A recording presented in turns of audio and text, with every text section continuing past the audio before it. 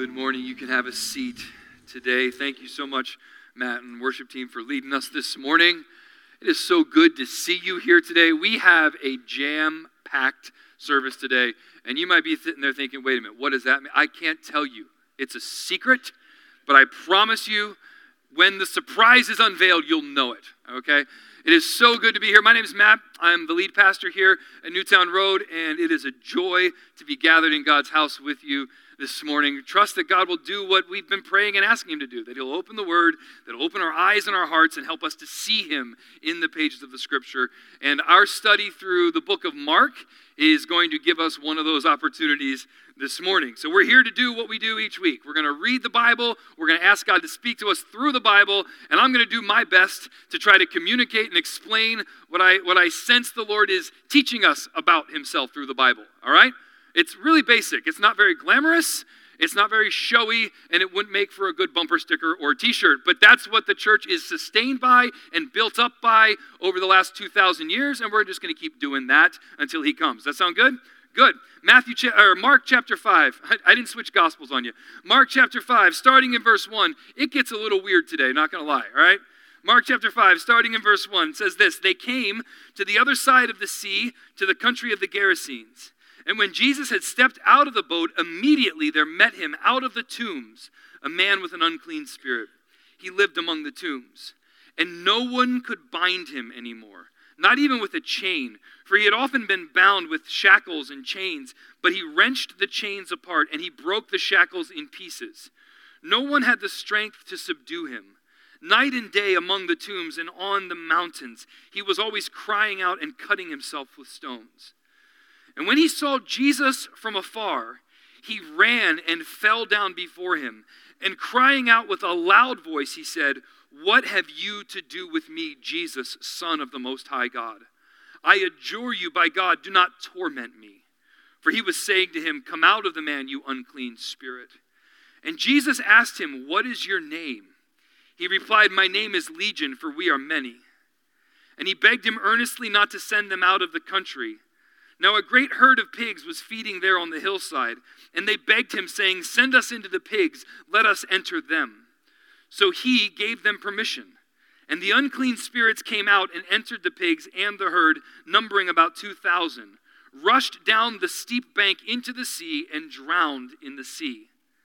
The herdsmen fled and told it in the city and in the country, and people came to see what it was that had happened. And they came to Jesus, and they saw the demon-possessed man, the one who had had the legion, sitting there, clothed and in his right mind, and they were afraid. And those who had seen it described to them what had happened to the demon-possessed man and to the pigs. And they began to beg Jesus to depart from their region.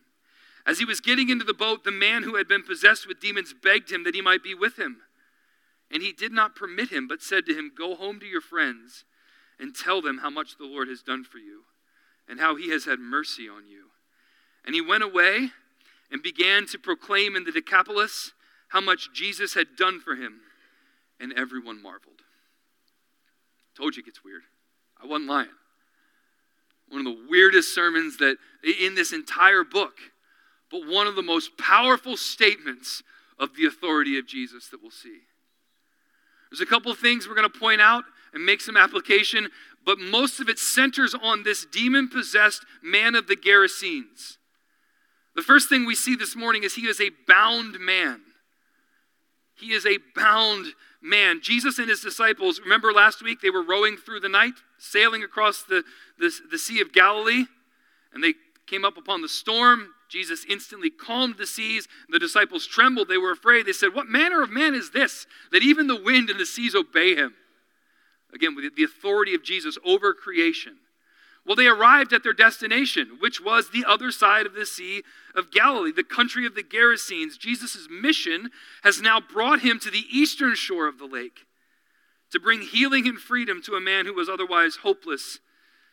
This represents the first expansion of Jesus into Gentile territory. It was very interesting. Remember we said last time, Jesus left the crowds. He had to climb out onto a boat. So many people were coming to hear this message from him. So many people were pressing in on him that they had to come out. He had to come off the shore into a boat and teach them all day in parables. And he says, let's leave the crowds. We're going to the other side. And we said last week, how weird is that? That here he has great ministry success. Here are the thousands pressing in. No, he shouldn't leave. He should go multi-site. He should start new campuses. He should send new people. We should build a bigger building. All these people should come in. He said, no, I have to leave. My mission takes me somewhere else. And where does it take him? To this one guy? Absolutely. To the one who was lost. To the one who needed to hear about the freedom of Jesus. So he gets to the eastern shore, and the Bible says immediately as he touches ground, immediately as the boat lands, somebody comes to meet him. And it wasn't exactly the welcome party that you would hope for. It was the man afflicted by an unclean spirit. Takes us back to the early chapter of Mark, right? Remember, Jesus is teaching with authority in the synagogues, and one with an unclean spirit shouts out, we know who you are, Jesus, Son of the Most High God. And he says, shut up. Be quiet, come out of him. Takes us right back there. We've seen his authority. We know he has this power. But I don't know, he's up against a pretty big fight today. We're not talking about one unclean spirit. This is a mass of unclean spirits.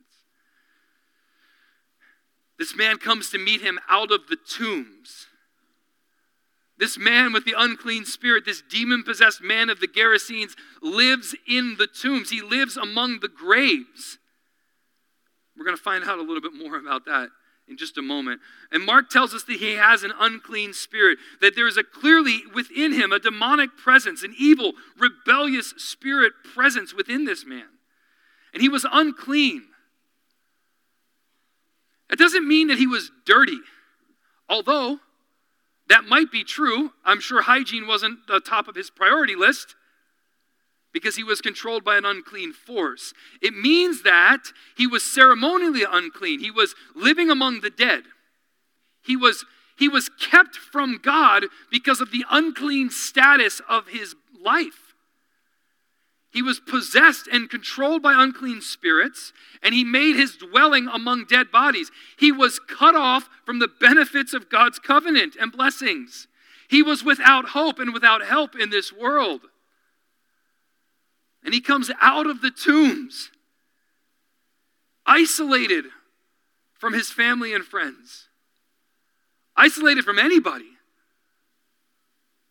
How many of you grew up in a town with that one crazy dude that wandered and your parents said, stay away from that guy? That's this guy, right? We would go out to ride our bikes and my mom would say, hey, have fun, be home by 5, stay off of 4th Street. You know that's where that dude is. Here it is. Go out, have fun, ride your bike, stay out of the tombs. The crazy man with the demons is there, right? He was separated and isolated from everybody, tormented day and night. And the description of this man is heartbreaking, isn't it? Now, the first few times I ever heard this story, it alarmed me and frightened me. And rightly so. It's pretty scary. And I saw this man as the presence of evil. But as I grow in the Lord a little bit and I keep studying, my heart is actually more broken for this man than alarmed by him. Maybe the Lord would help us today not see him as an alarming, disfigured mess, but instead see him as Jesus might see him, as a sheep without a shepherd, who's harassed and helpless. If he could change his situation, he would. If he had the power within him to liberate himself from the presence of this demonic force, he would have liberated himself by now. He is bound, trapped, enslaved, held captive against his will. And Jesus looked out on the crowds, you remember, and he said, they are harassed and helpless like sheep without a shepherd. And do you remember what he did when he said that? He sent us. He sent us. Jesus looks at this man as a sheep without a shepherd. Maybe today for us, Newtown Road, maybe we will see this person and all the people in our lives who resemble him, not as the evil people or the enemy, but as those who are harassed and helpless held captive by an enemy that they can't even recognize. He lives among the tombs, making his dwelling among the dead bodies. The Bible says no one could bind him anymore. Couple things to see here. Any of you children of the 80s, remember Goonies? Right? Okay, remember how Sloth would keep breaking the chains? They had to go back to steal him from the zoo. He kept breaking the chains. Those of you who have never seen Goonies, shame on your parents, right? That isn't a... No, I'm sorry. You might want to check that on Common Sense Media first, but I loved that movie as a kid. All right, this guy broke the chains. Two things it tells me. One, he has superhuman, unnatural strength.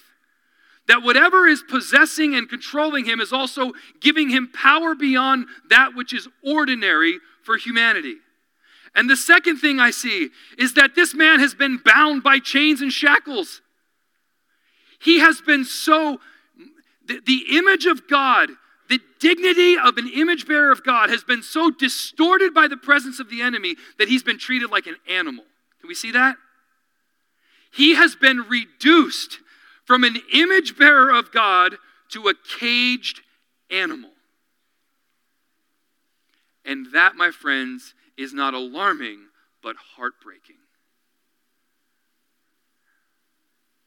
And you and I, right now today, in our circle of friends and influence, have people whose sin has so distorted the image of God in their lives that they have been reduced to their animalistic urges.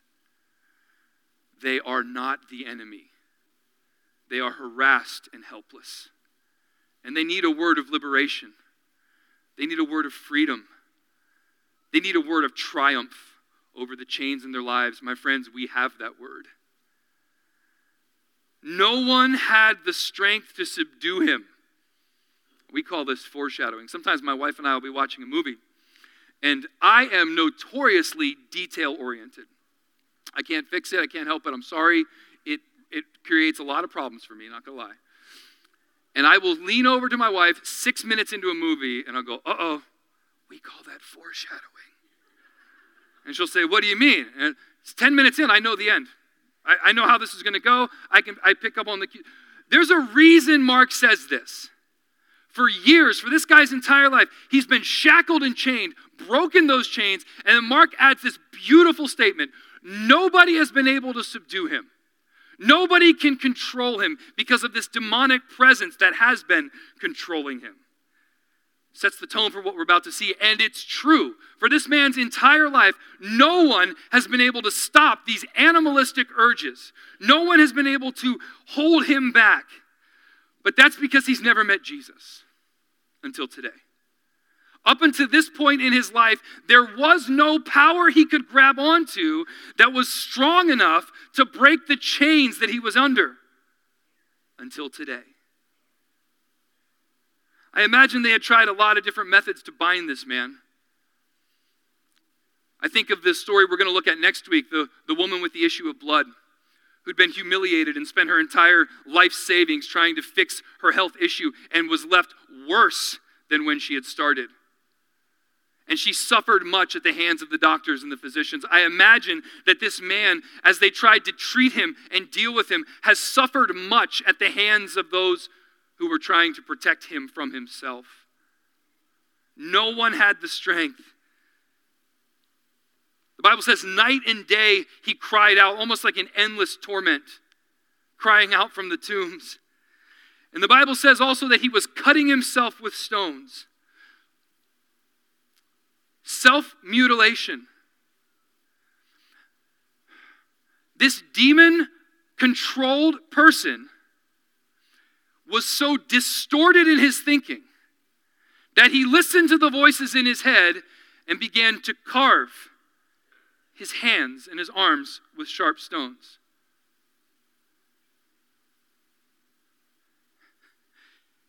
We must never forget that the enemy's tactic is to steal, kill, and destroy. He seeks our harm. He seeks our harm. My friends, is it any wonder that in our current generation, the trend of self-mutilation is so high? Generations and generations of people growing up apart from God, without hope and without help in this world, listening to the voices of our enemy, destroying and mutilating their bodies. The enemy seeks our harm. He seeks our destruction. These people are not the enemy.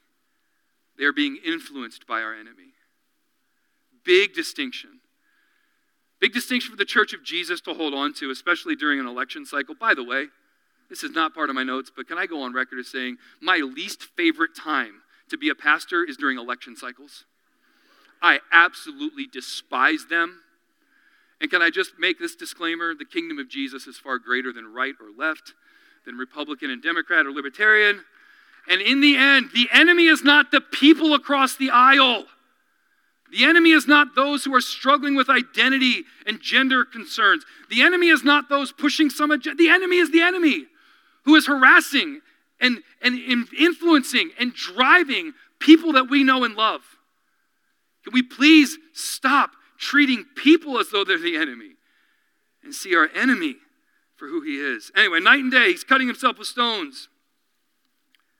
Before we move on, it would be wise for us to consider how closely this man represents all of us. And you might say, hold on a second, Matt. Mercifully, I've never been controlled by thousands of demons. Praise the Lord for that. That is a good gift. But apart from the liberating work of Jesus Christ, apart from his righteousness that we draw from faith in the blood of Christ, apart from that reconciling work that he did to unite us again in Christ, we were without God and without hope in this world. That's what Paul tells us. Hopeless and helpless. We were sheep without a shepherd. We were not following Jesus. We were following the prince of the power of the air. We were being led astray by our own desires, reduced to animalistic urges. He is not, this man is us. And there were times in our lives where if we could have set ourselves free, we would have. But we were unable. We lacked the power. We lacked the wisdom. We didn't even know where to turn for the help. And we tried it every way we could, didn't we? Some of you are here this morning and you're still trying.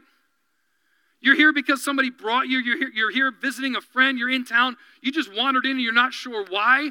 And you're not a follower of Jesus.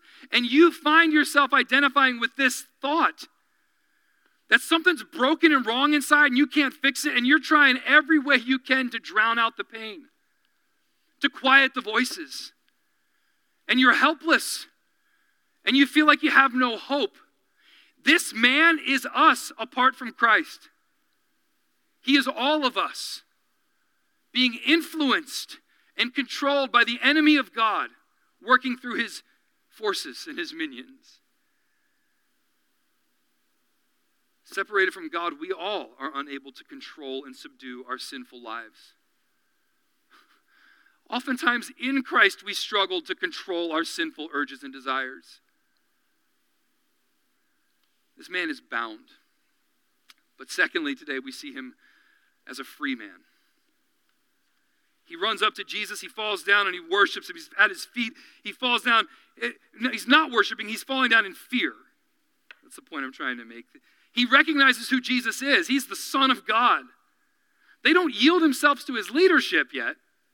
They're just frightened. The posture here is one of a condemned man begging for mercy, right?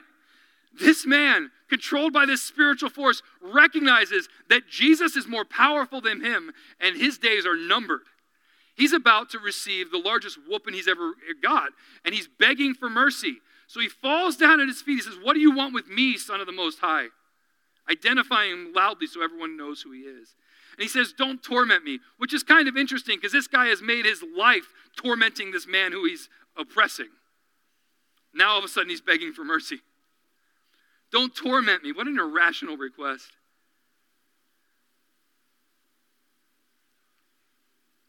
As we saw in chapter 1 and also chapter 3, this proclamation of Jesus' true identity was an effort to intimidate him, to out him before he was ready, to short-circuit his plan so that he would be revealed as the Son of God before he was ready to reveal that information.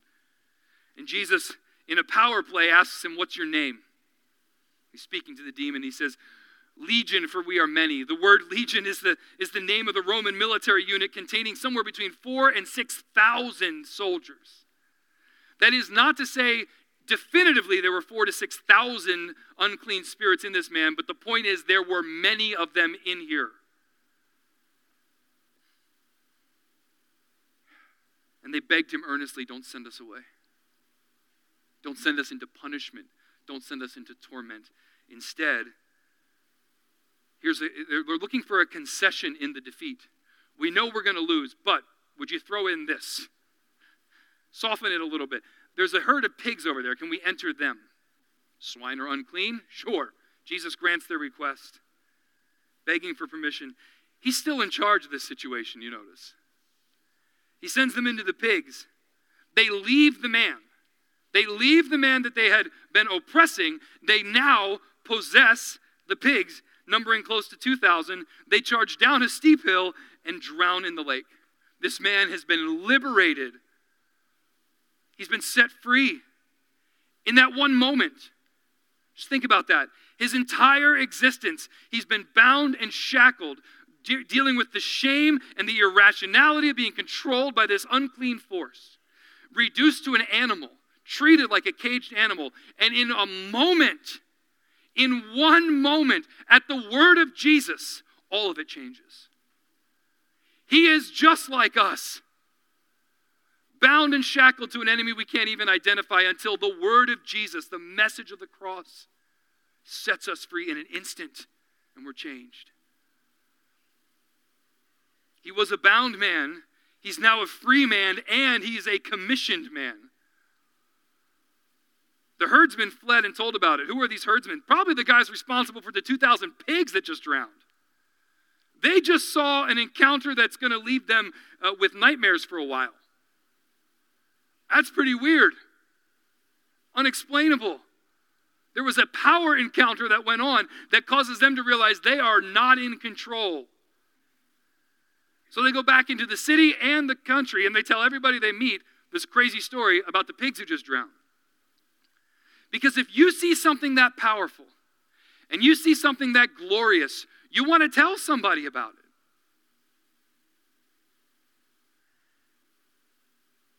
So they came to Jesus because they wanted to see for themselves. They weren't going to take the crazy herdsman's word for it. They might be lying. Maybe the herdsman sold the pigs and they were just trying to cover it up. They wanted to come see this guy for real. So they come to Jesus and they see the demon-possessed man for himself. He's been part of their community for a long time. They all knew who he was. And when they saw him clothed. Luke, when he records this story, tells us that the guy runs around naked, screaming and cutting himself. They see this guy clothed and in his right mind. He's not crying out. He's not cutting himself. He doesn't have that wild look in his eyes anymore. He's in his right mind. He is subdued by the Spirit of God. And their response is fear. Not joy, not happiness for this guy who's finally been set free, not excitement. Their response is fear. And the people sitting near them shared the story of what happened. No. He confronted the dude with the demons. The demons came out of him. They entered the pigs died, and this guy's fine. Crazy story. And I imagine that in that moment, these frightened townspeople asked themselves the same question that Jesus' disciples asked themselves the night before. What manner of man is this? Who is this miracle worker that not only sets people free from disease and sickness, not only teaches with great authority, can control the wind and the waves and control the spirit world? We are in the presence of supreme power. And like Isaiah, in the presence of holiness, these men are acutely aware that they are not holy. And they want Jesus to leave. We can't deal with this kind of strength and power. We're not worthy to stand in the presence of this power. We're afraid of what the presence of this power brings to us. And Jesus, as he's leaving, is approached by this man. And he says, can I come with you? This is perfect. Again, in our Western capitalistic mindset, this is a great marketing tool. Bring the guy who up until 10 minutes ago was controlled by demons and put him in front of the crowds. Bring him out, let him dance around and do his song and tell the people what happened. This is a perfect illustration. Why wouldn't we want to bring him? He's the perfect illustration of the power of Jesus. And Jesus says, no, you can't come. And we might look at that and think, man, that's so ridiculous. What? This guy loves Jesus. This guy wants to be close. Jesus just delivered him and set him free. He wants nothing more than to be with him, to be one of his followers. He doesn't want to let him go. He might be afraid that he'll slide back into some other kind of unclean status. Maybe these demons will come back. He might be afraid. He just wants to be close. And Jesus says, no, you can't come. You can't come. I won't permit you, which sounds a little bit harsh. But then he explains why. He says, son, I have a job for you. You don't get to come with me right now. I've provided healing and deliverance for you, and you have a job. I want you to go home. I want you to tell your friends. I want you to tell them what the Lord did for you. I want you to tell them how he had mercy on you. The reason he didn't allow him to stay with Jesus, the reason he wasn't willing to hoard his resources is because he wanted to commission him and send him to tell other people what the mercy of God had brought in his life. This is the message that all of us in Christ carry, isn't it? This guy, here's the crazy thing. This guy doesn't have a whole lot of maturity or growth. He hasn't been through MacArthur's Fundamentals of Faith yet, right? He didn't take the basic Bible study. He surely didn't enroll for classes. He doesn't have any kind of certification in faith evangelism, right? He doesn't know how to knock on a door and say, excuse me, if you were to die today, would you spend eternity in heaven or hell? He knows none of that. And yet Jesus sent him. There is a word for the church in that. Far too long we have leaned on the trained people as the ministers of the gospel. And we have felt that we were ill-equipped or unable because we didn't have some letters after our name, which is a lie from our enemy.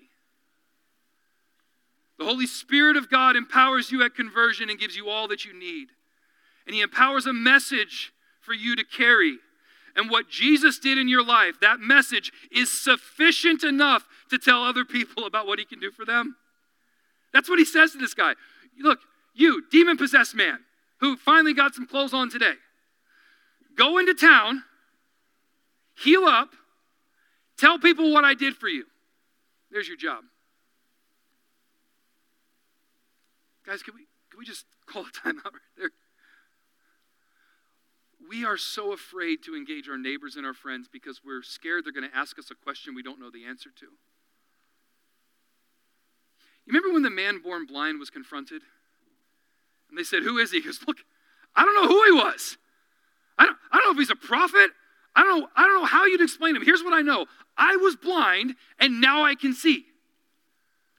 Some of us need to just get past that discomfort and be okay to say, you know what? That's a great question.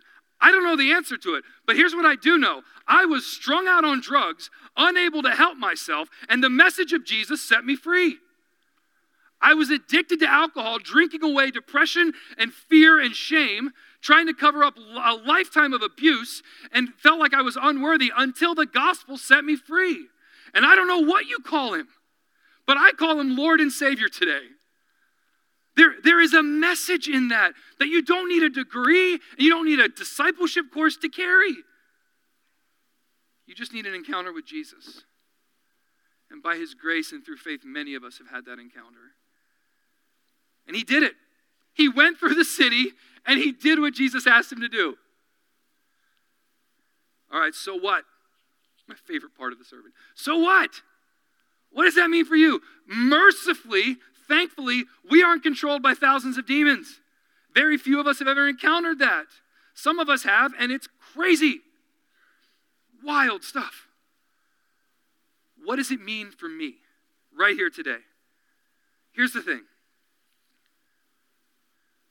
While this type of encounter might be extraordinary in the details, the realities are still present in our lives today. This man is a startling and accurate depiction of unredeemed humanity, of fallen humanity, of men and women who live apart from the grace of Jesus. They are not controlled by God's Spirit. They are not controlled by a force that desires their joy and abundant life. Instead, they are following the prince of the power of the air, led astray by their desires, but to an enemy who seeks their harm and destruction. Apart from Christ, this is where we all are. Harassed and helpless, like sheep without a shepherd. You know what sheep without a shepherd are? They're aimless, and they're listless, they're malnourished, and they're vulnerable. They're easy prey for the wolves. Do you know what people without Christ look like today? Their souls are malnourished. They're lost. They feel hopeless and helpless. They lack purpose and direction. They don't know why they're here. They don't know what they're here for. They don't know why they have this ache in their heart that can't be solved by the things of this world. They don't know why every road they chase, every road they walk down leads them to a dead end. They're harassed and helpless, separated from God and cut off, aliens and strangers in the land. They are tormented and controlled. And maybe we need to recast the labels today. Maybe we shouldn't call them demoniacs because it doesn't really connect with where we are. Maybe we should think of them as helplessly influenced by dark and spiritual forces. And maybe we should call them addicts and alcoholics and workaholics and helicopter parents and self-righteous religious people. Maybe we should call them that. Obsessively controlled by some dark force and not the Spirit of God.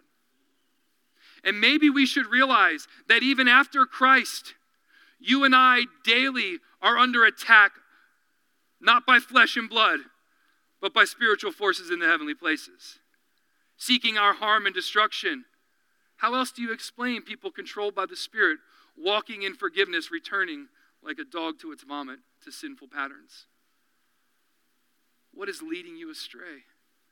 The forces of darkness, seizing. I'm not saying the devil made you do it. You're responsible. Don't get me wrong here. But the forces of the enemy capitalize on that fallen humanity in us. And when lust conceives, it brings forth sin. And sin, when it's finished, brings forth death. The world we live in has become experts in self-medication and pain numbing. But this is still our base condition. Separated from God, cut off from his promises, hopeless and helpless without God in this world, regardless of the degree of comfort that American consumerism has given us. Regardless of where you vacation and how your 401k looks. Regardless of what size house you live in and how nice your car is. Regardless of the notoriety or the fame that you have and the degrees after your name. Regardless of all of that, our base condition remains the same. We are bound and shackled to an enemy that we cannot even identify. And the only hope is the life-giving message of Jesus. And apart from him, this is where we all are. Secondly, we see today that the lordship of Jesus Christ is powerful enough to displace the leadership and control exercised by our enemy. Where is the hope for fallen humanity? It is in the life-giving, freeing and liberating submission to Jesus. His power and his control, his lordship is strong enough to displace the control of the enemy in our lives. And it is only his power and control that is strong enough. Because Jesus is greater and stronger and mightier than all the demons and all the armies of hell. James reminds us in our reading for our Newtown 20, we read just this week, that you do well to believe. The demons believe and they shudder. They know exactly who he is. He's stronger than them. Our friends and our loved ones, hopelessly held under control by the tyrant's boot, need liberation and freedom from their condition. If only there was a way for God's rebellious and harassed creatures to be free and to find joy in the leadership of Christ. If only there was a mechanism, If only there was some message that we could share with them to help them find freedom. The third point today is the most important point. The word of Christ, the message of his gospel, is still the key to freedom. The message that the time has been fulfilled and the kingdom, the lordship, the rule and reign of Jesus is now here and near in Christ. That the only response to that lordship is to repent and believe in Christ. That message still sets people free today. That message is still the only thing that can set people free today. Our only reasonable response then is to forfeit our past attempts. Cast aside our attempts to fix ourselves and turn now today to receive the grace of Jesus. And in so doing, Christ powerfully displaces and overthrows the leadership of our enemy in our lives. And the Spirit of God occupies and controls us, no longer legion, no longer demonic forces. The Spirit of God now moves in us, controls us, grows us into maturity and Christ-likeness. The Spirit of God works in us to bring about God's plan for abundant and joy-filled life, not our harm and destruction. How pressing and urgent the need today. And maybe that's the point we need to really wrestle with this morning. This man represents fallen humanity like many of us were. This man represents many of our friends and loved ones and neighbors and strangers we're going to meet on the street. How pressing and urgent the ministry need today. That we, the church, the followers of Jesus, proclaim this message to people who are in need. How pressing the need to see churches planted. How pressing the need to see communities reached with the gospel. To see families discipled, missionaries sent out, supported, co-workers and friends prayed for and engaged with the gospel. How pressing and urgent the need for you and I to stand up and take our place in this band of disciples, Spirit-empowered disciples who pray for and long for and engage with our neighbors in gospel conversation. Truly, we have come to the kingdom for such a time as this. I don't know about you, I've been ministering in the Northeast for a little over 14 years now. And I'm so sick and tired of hearing about that Barna survey. That, you know what I'm talking about. We are in the spiritually darkest place in the whole world. Yeah, I got that. I get it. But that's no concession of defeat, right? That's not just because that might be the case right now, that doesn't mean we wave the white flag and huddle up in our bunker and say, oh, I guess we lost the battle. No, we've been called to the kingdom for such a time as this. We've been called to this place for such a time as this. This is wild, right? This church, this body of believers has been called to this community for this cultural moment. Matt, you're kidding me, right? Secular humanism is winning the day. People are so concerned. We are rebelling against the created order. We're confused about sexual identity and gender. We're confused about same-sex marriage. We're confused about whether or not there is a God, if truth is real, if there's anything to stand on in the promises of this book. Are you telling me that the church is poised for victory in this day? Yes! That's exactly what I'm telling you. That's why we're here.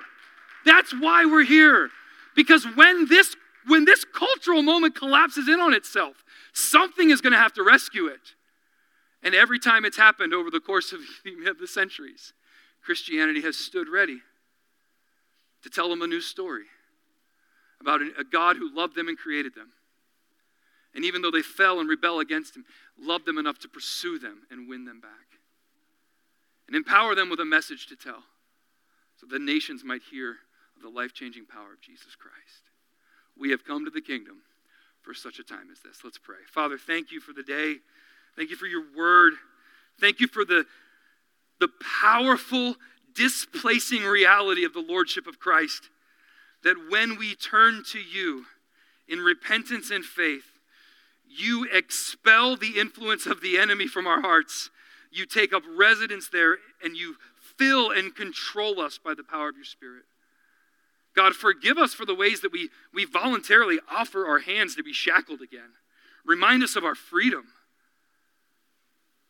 God, we are not slaves to the enemy any longer.